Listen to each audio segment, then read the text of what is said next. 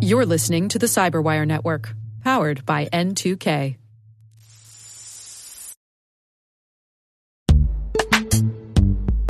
Every day, your IAM tech debt grows. Your multi-generational services struggle to work together. Building an identity fabric can fix this. It makes all your identity tooling stronger and allows you to connect any app to any service you want to use, with zero coding, zero maintenance, and zero app downtime. Strata's identity orchestration platform separates the identity logic from your applications, so you can optimize existing IAM tools and manage them in a single control plane. Now, every vendor, standard, and architecture work together.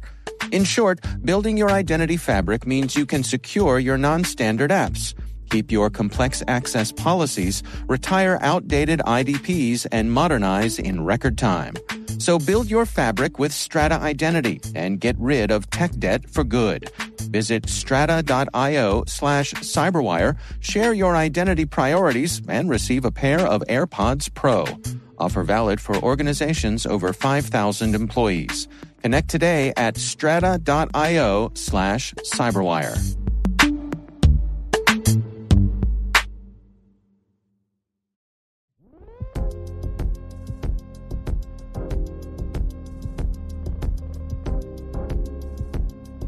AI is game-changing in terms of the impact it's going to have on attacks, and then in particular, attackers' ability to move faster.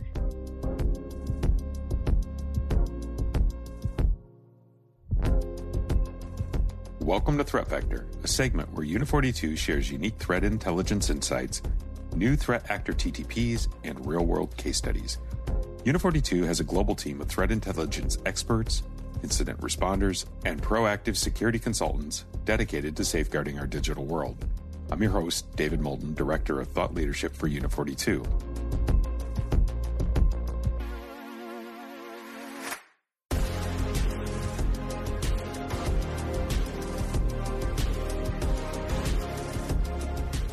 In today's episode, I'm going to talk with Wendi Whitmore, SVP of Uni42.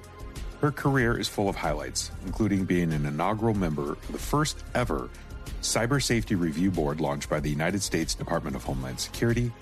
She serves on the Industry Advisory Board for Duke University's Master of Engineering in Cybersecurity and as a member of the World Economic Forum's Global Future Council on Cybersecurity.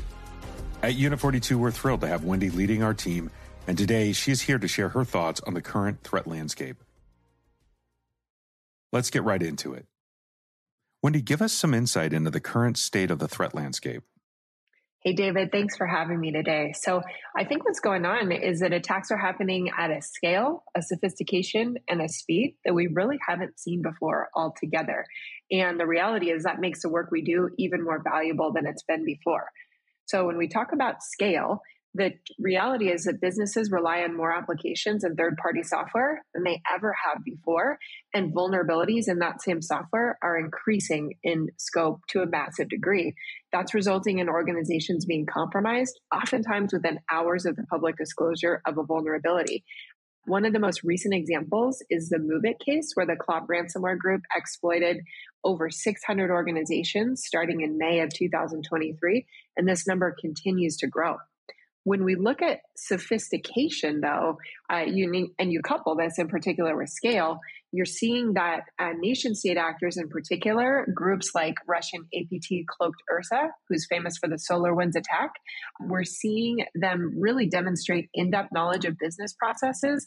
And especially today, if you move into cybercriminal landscape, what's in the news right now with muddled Libra or scattered Spider, you see those organizations really have a strong understanding of business processes and how IT departments work in particular.